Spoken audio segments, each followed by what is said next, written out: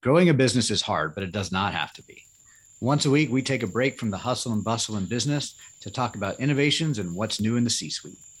This is the Fractional C Suite Retreat, and I'm Joseph Frost. Pull up a seat at the fire, grab a drink, smoke a cigar, and just join me as we relax, learn, and get inspired. This retreat is sponsored by Your CMO, helping organizations grow with better marketing strategy. Welcome. I'm excited for today's guest. She is an accomplished and disciplined B2B marketing executive. She has a solid track record of developing and executing growth marketing strategies and has an extensive expertise and experience in managing multinational teams. Welcome to the show. She's one of our own CMOs at Your CMO, Nanda Grandison. Nanda, how are you? I am well, Joe, and thank you. Thank you so much for having me. I'm excited to chat. Yeah, it's great. And we were just chatting right before the show about one of your newest clients, which we might get into talking about some of their uniquenesses on the show. But let's start by answering the question I like to ask every guest, and it gets an opportunity for you to share something that's top of mind for you. But what is one thing that you're keen on right now or very interested in that you think others C-suite professionals need to know about or be thinking about? Absolutely. I think that's a great question. So what I am keen on now, and especially in the current climate, is ensuring that there is a renewed focus on driving growth through retention. And having said that, it's not an or our retention versus acquisition. It's an and. But however, I think that as we think about as marketers, our spend and our LTV, especially now, it's important to have a focus on the clients that we have inside of our organization, right? And ensuring that we are doing what we can to understand what makes them stay, the value that they're getting, and how to course correct as appropriate. Yeah. And how much time do you think traditionally marketers spend on retention? None. I think from my experience, it becomes an issue when we have a high churn, and then it's okay, what's going on? Why aren't our clients staying? Let's focus on that, because what we typically focus on is marketing and advertising, right? There's this sense of how can we make sure that we're bringing more into the top of the funnel. And when you think about marketing and advertising, paid ads, paid social, working with a vendor to do LinkedIn advertising, and over time that can add up. We're also spending money on, when you think about bringing that person in, we have to have a salesperson to vet that lead. We then have to do research to get more information so we can follow up with that lead. And even when we're following up with the lead, they may not respond. And then once we bring that client in-house, for some companies, it can take up to 5 years for us to make back that profit on that client. And so I think that if we, shift that focus, we can still focus on acquisition, but let's look at who do we have in-house? How long have they been staying with us? What is their NPS score? And then it gives us the opportunity to upsell or cross-sell to that existing client. And then if we're dealing with clients who are having issues, right? They've told us that they're not happy with this person or with this service, then it's an opportunity to think about how can we then reinvest in that client. And the piece that I love the most is referrals. Most companies that I've worked with have grown through referrals, and that referrals is typically organic.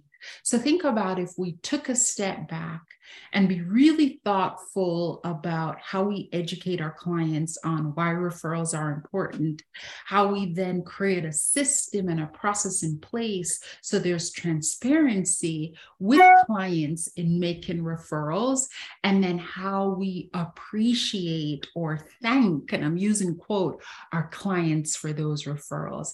I think that can change the game in not only getting organic referrals, but making sure that we have a systematic process around how clients refer. And that can increase, and that will increase as well. Yeah, I think it's so important to think about it. But it's retention, but it's oftentimes not a marketer's responsibility initially, or it's not thought of as a marketing responsibility. It's more of a customer service or operations. But if you put that marketing hat on or that lens on and look at it from, it's not just a service issue, it's a lifetime value of the client issue. It's a loss of potential referral issue. Like all of the marketing related aspects can be easily integrated into the retention conversation. Absolutely. And it's almost more productive, I think, and positive if you look at it from a marketing lens instead of just an operations or customer service lens. Of course. So I will share that I worked for a company and they're in the subscription space. And for the executive team, we had an assignment to read a book. And that book is called Retention Point. And what that really means is that retention point is the point where a client becomes emotionally invested in the service that we provide, and they become lifers. And lifers can mean anything for any company. It could mean 5 years, 10 years, 15, 20. But the point is they stay for as long as we want them to stay. And what stood out for me in that book is that if we then learn what that retention point is, if we become aware of the retention point, so what makes them become emotionally invested in the company, our LTV can increase 3 to 10 times. And I actually have the book right now. Who's the author? Because I just made a note. Retention point. The author is Robert Skrob. All right. I will put that on my list and check it out. Absolutely, Joe. It's an amazing book. I have so many notes, so many to-dos. And as part of that book, one of the things that I learned, so Netflix a few years ago published some fascinating data where they showed streaming and the hooked episode. And essentially what they've shared is that after a certain point, 70% of viewers get hooked on that series. And what we learned was that drama, it takes 2 to 3 episodes for them to get hooked. And then comedy, double that. But essentially, once Netflix figured out at what point a viewer becomes hooked on that series, they have since, for sure, worked to increase that. I believe I get hooked after the first episode. I am like, I have to watch it until it's done, but I digress. But if we as B2B companies and B2B marketers think about it from that point, at what point does our clients become hooked? And how do we increase that so that they're hooked sooner rather than later?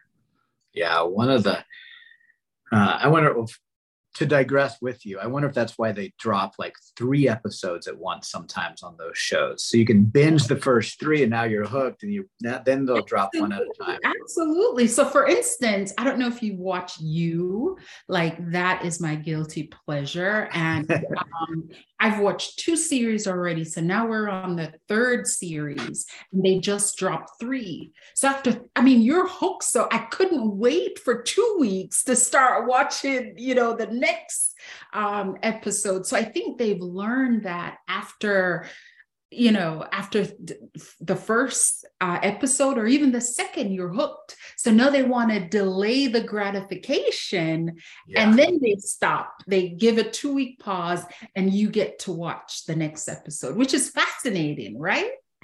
Yeah, they're just playing with us. I know, I know. And so, as I think about this, in terms of, I have a client right now, and thinking about when they become hooked, it depends on a few things, right? So when they get onboarded, we need to think about that onboarding experience and making sure that we're being super thoughtful. We're documenting that process. We know who is doing what at each point. And then after the onboarding, how do we ensure that when we're now providing service to that client, we are checking in on a regular basis? I think that check-in is important because it is at that point where we learn what that client, the value that client is getting at each point. Yeah, onboarding is such a crucial point. Another thing I had heard about retention in professional services, and it's not easy to do, maybe depending on the service you offer. Yes.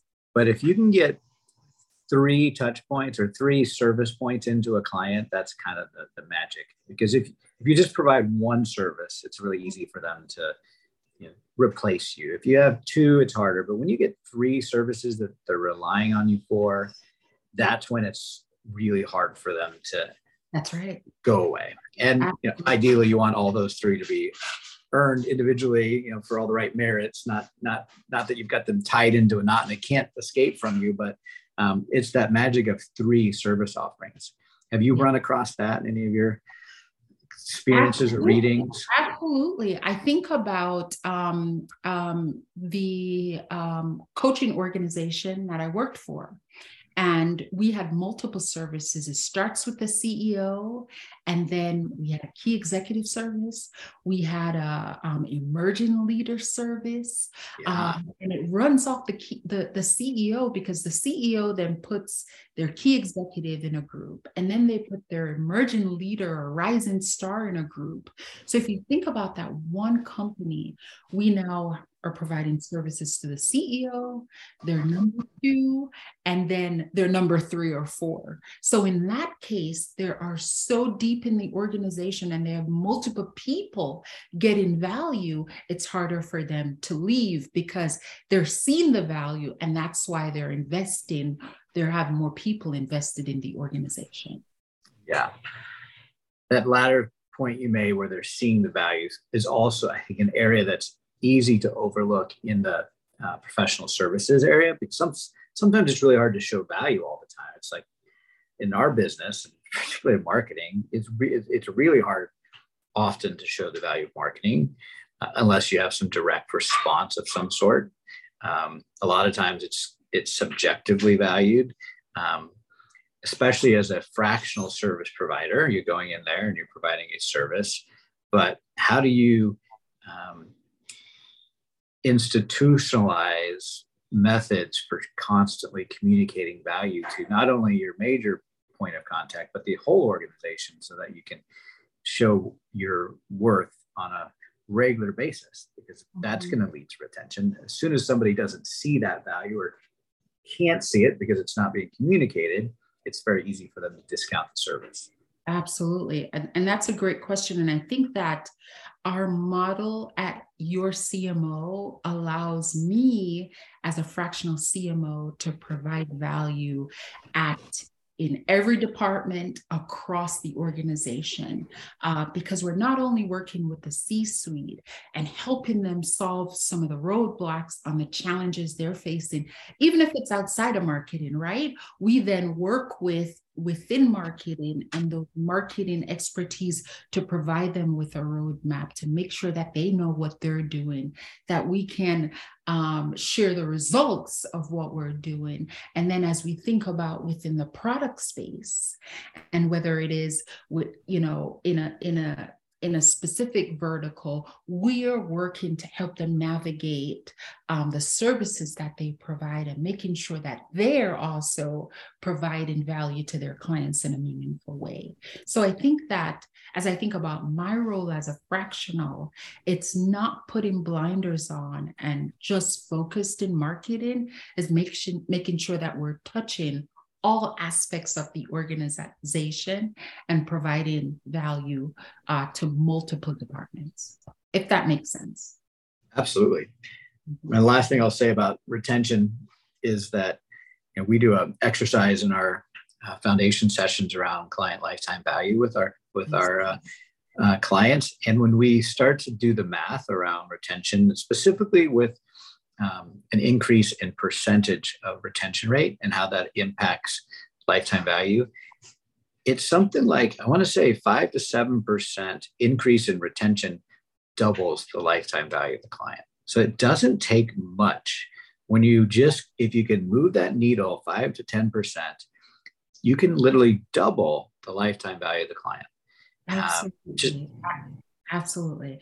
And I think that, go ahead. I'm sorry, Joe. I was just saying, it's just that from a pure ROI, to focus a little bit of marketing time to solve that puzzle is going to be worth a lot more than getting 5 to 10% more at the top of the funnel, because you've got all of the fall through the funnel to deal with as well.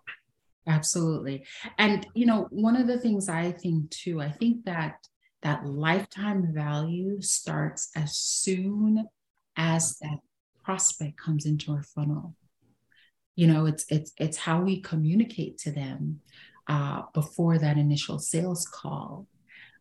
It's then how we help them understand what the next step in the process are. It's then once they decide to sign that contract, how do we map out or provide them with a roadmap for what's next and what's coming. So I recently, with this client, we did some buyer interviews. And, one of the things that we consistently heard is that these clients want to know, yes, I'm getting value right now, and I love working with this particular client, but how can you help me see what's coming down the pike? How do you help me provide visibility in, am I truly taking advantage of all the services that you offer as part of what I'm paying for? So I think this idea of helping clients see what's coming and what else we can do for them is important in providing value. Yeah, it's something that you start crossing over then into the service side with marketing. Okay, now that we have the services being had, marketing can still play a part in helping to bring in new or upsells or referrals from that lens that maybe the traditional servicer isn't thinking about that. Absolutely. So you've been in marketing for a while, and you've worked for multiple organizations, and I'm curious because you've worked remotely and full-time for an organization or more, and now you're working remotely and fractional. What do you see as the main difference between a fractional engagement with a client versus a full-time, even though they're both remote? That's a great question, and I've been thinking about that. I think that's a really good question. And you know what? I'm going to answer it differently. I actually don't see a lot of difference. I think that the client gets the same value. We are invested as an organization in the growth of the organization. We are connected across departments with the employees. We want to understand the issues departmentally and help them solve it. So at this point, I don't see a lot of difference as being a fractional versus a full-time employee, because we're bringing the same value as we would as a full-time CMO versus a fractional. Yeah. That's kind of a cop-out answer, but I'll give it to you. Give me a bit more time and maybe I'll see a difference. But right now, I really don't. I really don't. Yeah. No, I think I know I was joking. I think that is a fair answer. A lot of times when I ask that question for somebody who's kind of newer into the fractional space, they're coming from an in-person kind of full-time engagement. And there is a huge difference. But why I wanted to ask you is because I don't think there's as big of a difference between remote full-time and remote fractional as there is between full-time in person and remote anything. And I think remote is the real interesting way that people are having to figure out methods to deliver value remotely, whether it's full-time or fractional. That's the main difference that I think most of us that are new to the fractional space have to overcome. And certainly, I think executives that are working remotely now full-time have similar challenges. Like, how do you communicate remotely when you're not all in the same room outside of the meetings? Like inside of Zoom, it's pretty similar to being in a conference room, but it's the hallway conversation, the water cool conversations, and the just hopping into your office after work or in between meetings. You don't get that as a remote employee or fractional. How have you developed methods to kind of counteract that remoteness? Yep. And that's a good question. So in my previous full-time role, I worked remotely. And to develop the relationship, that you would in person over the water cooler or in the kitchen while you're getting snacks or even going to the restroom, I think it requires, being intentional about communicating and not via email, but calling someone. I love to talk over the phone. I like to do this. I want to see you. And I will just, if I have a question, I am reaching out to someone via Zoom video or Teams video, just to have that conversation. And I think what I like to do is make sure that we get the in-person time. So whether it's a quarterly meeting or an event, or if, that person lives in close proximity, I want to make sure that we're spending time in person. And when I was in a full-time remote role, I made sure that happened. And that's what I'm doing now in the fractional role, because that's how you stay top of mind. That's how those casual conversations come up, and you get to understand really what's going on within the organization, where there's discontent, or even, folks are content and are happy within their role. So I think as marketers and as leaders in the marketing space, we have to facilitate those just-in-time connections. Yeah, I like to say time plus touch equals trust. And when I say touch, it's in-person communication. Or in some cases, a hug if you're a hugger. And I find that in the remote world and the hybrid world is without that human touch, like in-person connection, that trust is lowered. You can have, I've known people for over a year and I've never met them in person, but as soon as I meet them in person, exponentially, I have this trust factor go up. Absolutely. In the fractional space, one of the reasons at your CMO, we decided that we wanted to do all first meeting kickoffs with clients in person was for that reason. We knew that if we're invested in this relationship together, we need to spend a little bit of time in person, at least at the beginning. And if not, it's, quarterly is what our preference is, but sometimes budgets and logistics don't allow for it. But at least the first kickoff in person is one of the things that we always do. Yeah. And I think that's brilliant, because for me, and going through that experience, it allowed me to connect with the clients in person.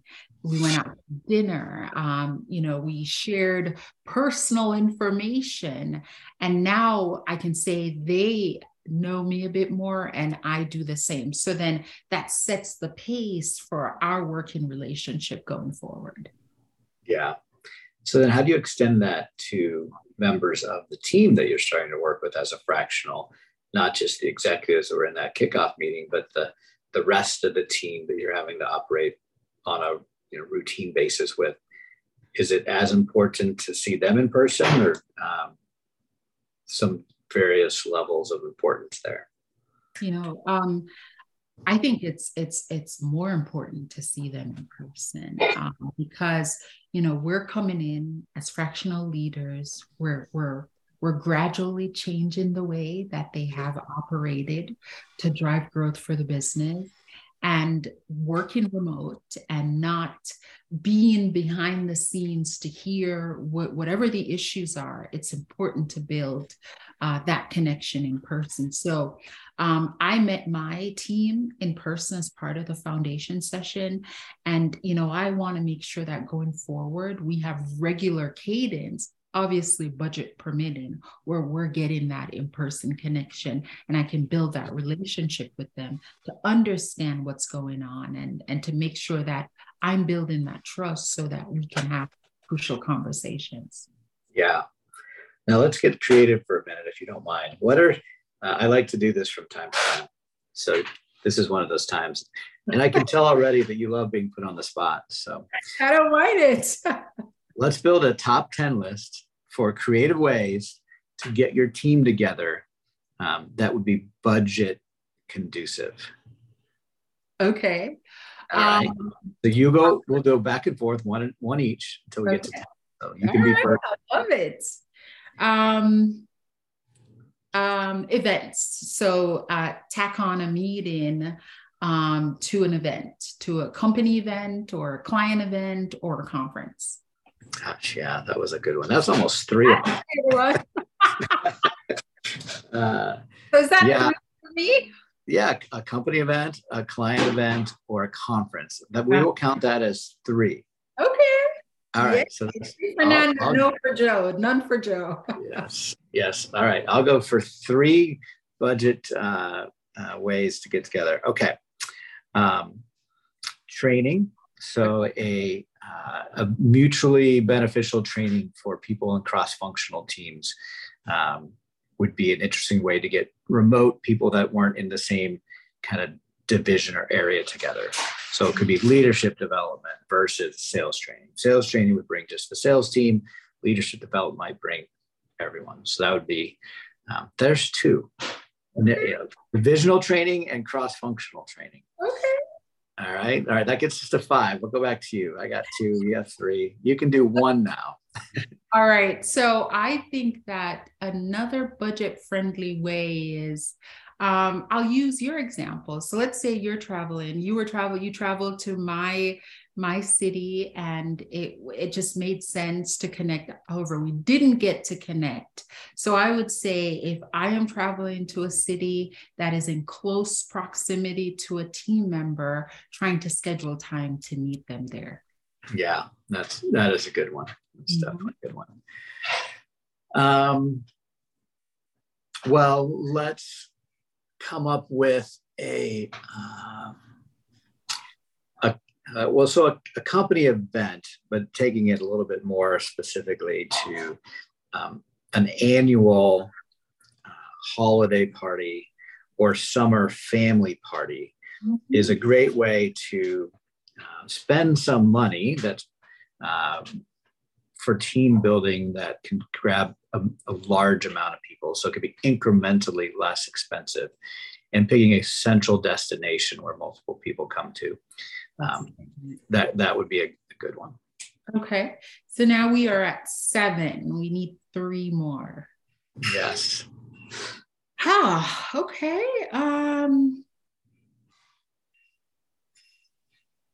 Okay, I'm going to get a little crazy now. So let's say I'm traveling and I have a connection in a city for several hours. I think that would be a good time to maybe connect with someone over coffee. Is that a stretch? That's a stretch, but we'll give it to you. I got one more. A healthy event like a marathon, half marathon, triathlon, some sort of adventure outdoor event where it would appeal to people that were personally interested in doing some sort of healthy, motivated activity that would get them to a destination that would bring multiple people that might also be involved in that to the same place. Okay. All right. That's a little bit of a stretch, Joe. It doesn't happen often, but I'll give it to you. I'm doing a half marathon right now in Lincoln, Nebraska. And I Okay. have one person from the Netherlands that's flying in because he wants to participate Oh, also. all So right. it does happen. Great example. Okay. All right. So one more. We have one more. One more. Um, I don't know. It's a tough one, Joe. Help me out. Um, Lean on your vendors or strategic partners to host an event for your team that would benefit them from getting people to show up and learn more about their service or offering, to share in the costs.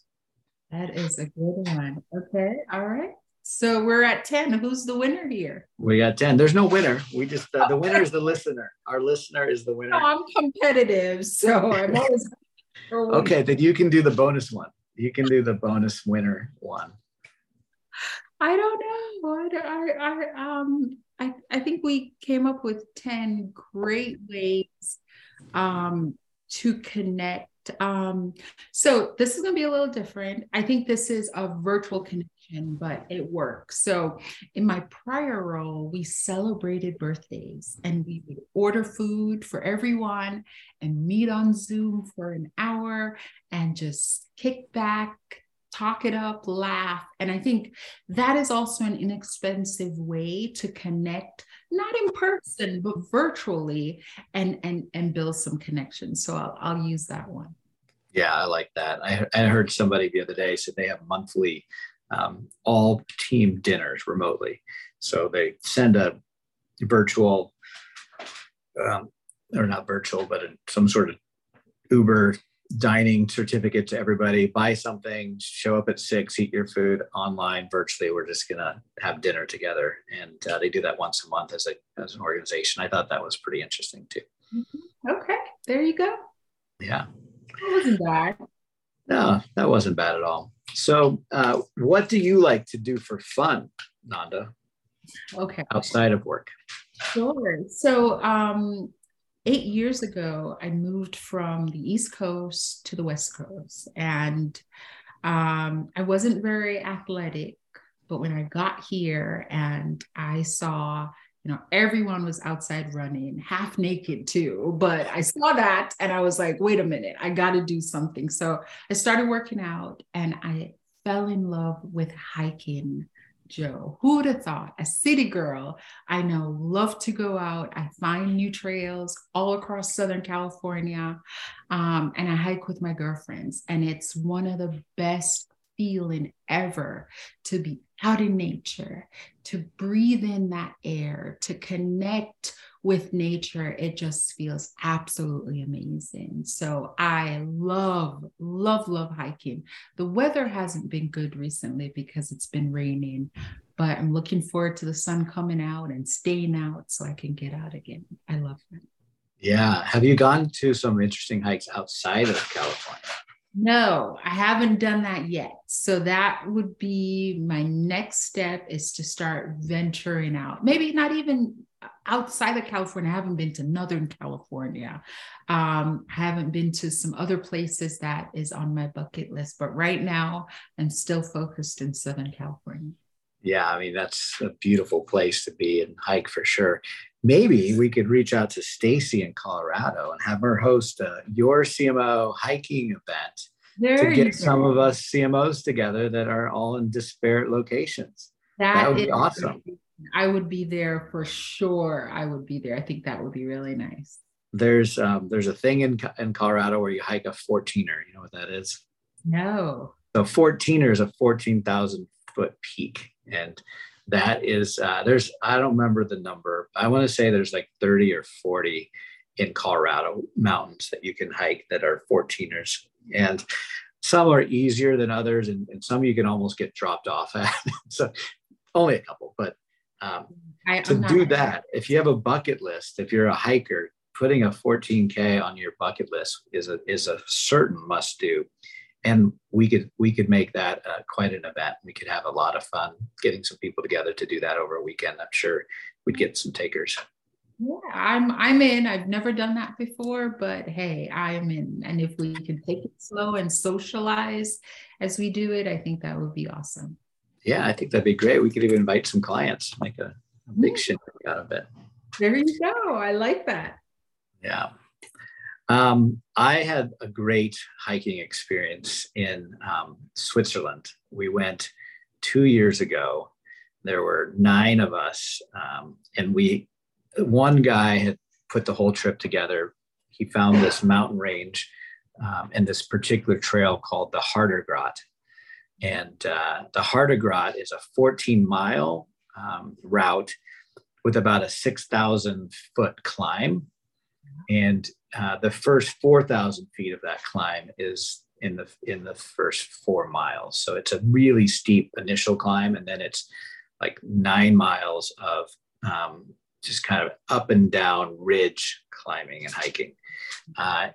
It doesn't get extremely technical, like you're not roping up and you putting on your climbing boots or anything, but there's some very dangerous narrow stretches where it's big drops on both sides of the ridge line.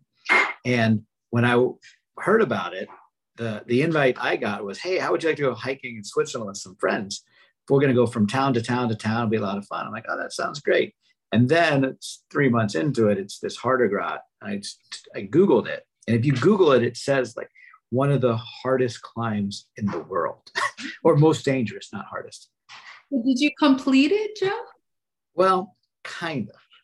So when we started training for it, we realized that it's a pretty exhausting climb to go all 14 miles.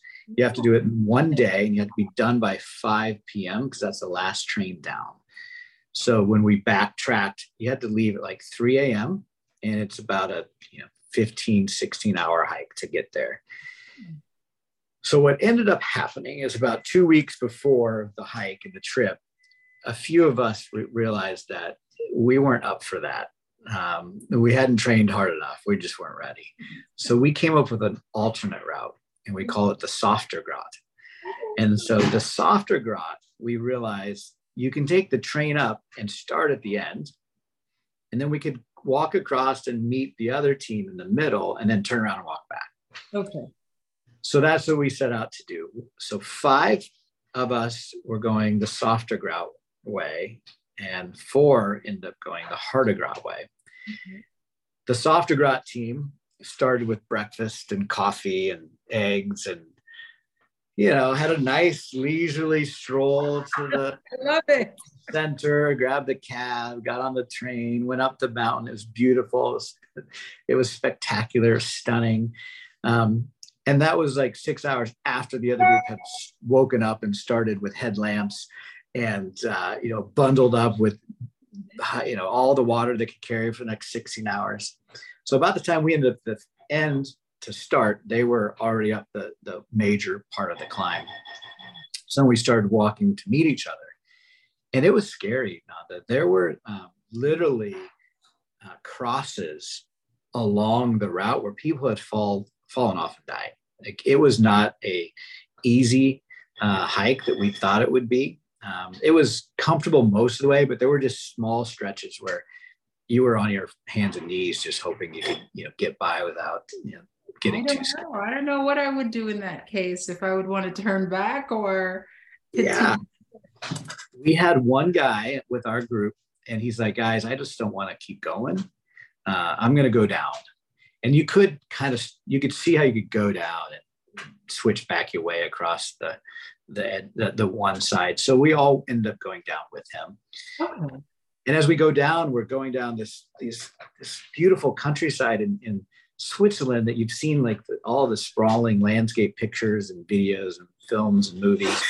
And then they had all these cows that had these cowbells that were just ding, ding, ding, ding, ding the whole time. You felt like you were the sound of music. Yes, it was so much fun. What a great experience. So we got down, and then we started getting updates from the rest of the team. Only 2 of the original team members made it all the way and down the mountain that day. The other 2 of the 5 ended up not getting all the way, but they didn't get there in time. So they had to spend the night at the top of the mountain. And then one of the guys had to come down early with another group of hikers because he just couldn't make it across. And we found him back at the hotel when we got there. So it was quite the experience, but that was that again. And it sounds like you'd have to train for months, if not years, to complete it.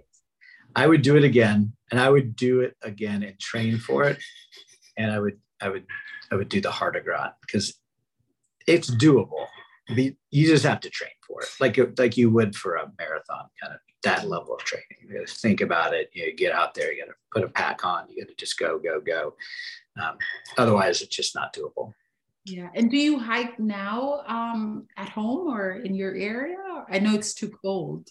Yeah, not much. That was kind of a unique opportunity. And so we don't have, we have roads in Omaha, but we don't have trails around here like you do. It's not as exciting to hike around here. Well, whenever you come to Southern California, let me know. We can go on a small trail, right? Yeah, we'll definitely have to get that in the works soon. I always enjoy going to San Diego. But last time I was there, as you mentioned, the weather hasn't been great. It hailed on me. I didn't think it was possible to hail in San Diego. Yeah, it's been quite crazy here. I hope we have passed the worst and it's now sunny days. We'll see. Yeah. Well, it's been fun to chat with you, Nanda. If anybody wants to reach out to you and talk about top 10 lists and competition or marketing, what's the best reason or best way for them to connect with you? Absolutely. So the best way to connect with me would be on LinkedIn at Nanda Grandison. Alternatively, you can email me at nanda@yourcmo.com. And Joe, thank you so much for having me. I have enjoyed our conversation, and I'm just looking forward to connecting more. Yeah, and thank you. And I'm super excited for our hiking trip to Colorado. Yes. And in San Diego. Yes. And if we have plans, we can try to share it in the show notes. Maybe some of our listeners could come visit us, as long as they're not stalkers. Absolutely. To all of our listeners out there, I'm assuming that you're not stalkers. Thanks for being here. My producers say make sure to like the podcast and subscribe and whatever you're supposed to do to make the numbers look better. But we appreciate you listening. And feel free to reach out to Nanda or me if you've got any questions or anything we said prompted you. But thanks for being here. We'll talk to you soon. Thank you. Bye-bye.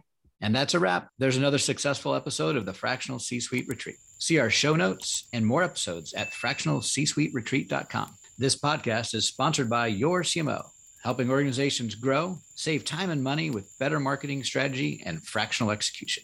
Visit them at yorcmo.com, yourcmo.com. Spelled wrong on purpose.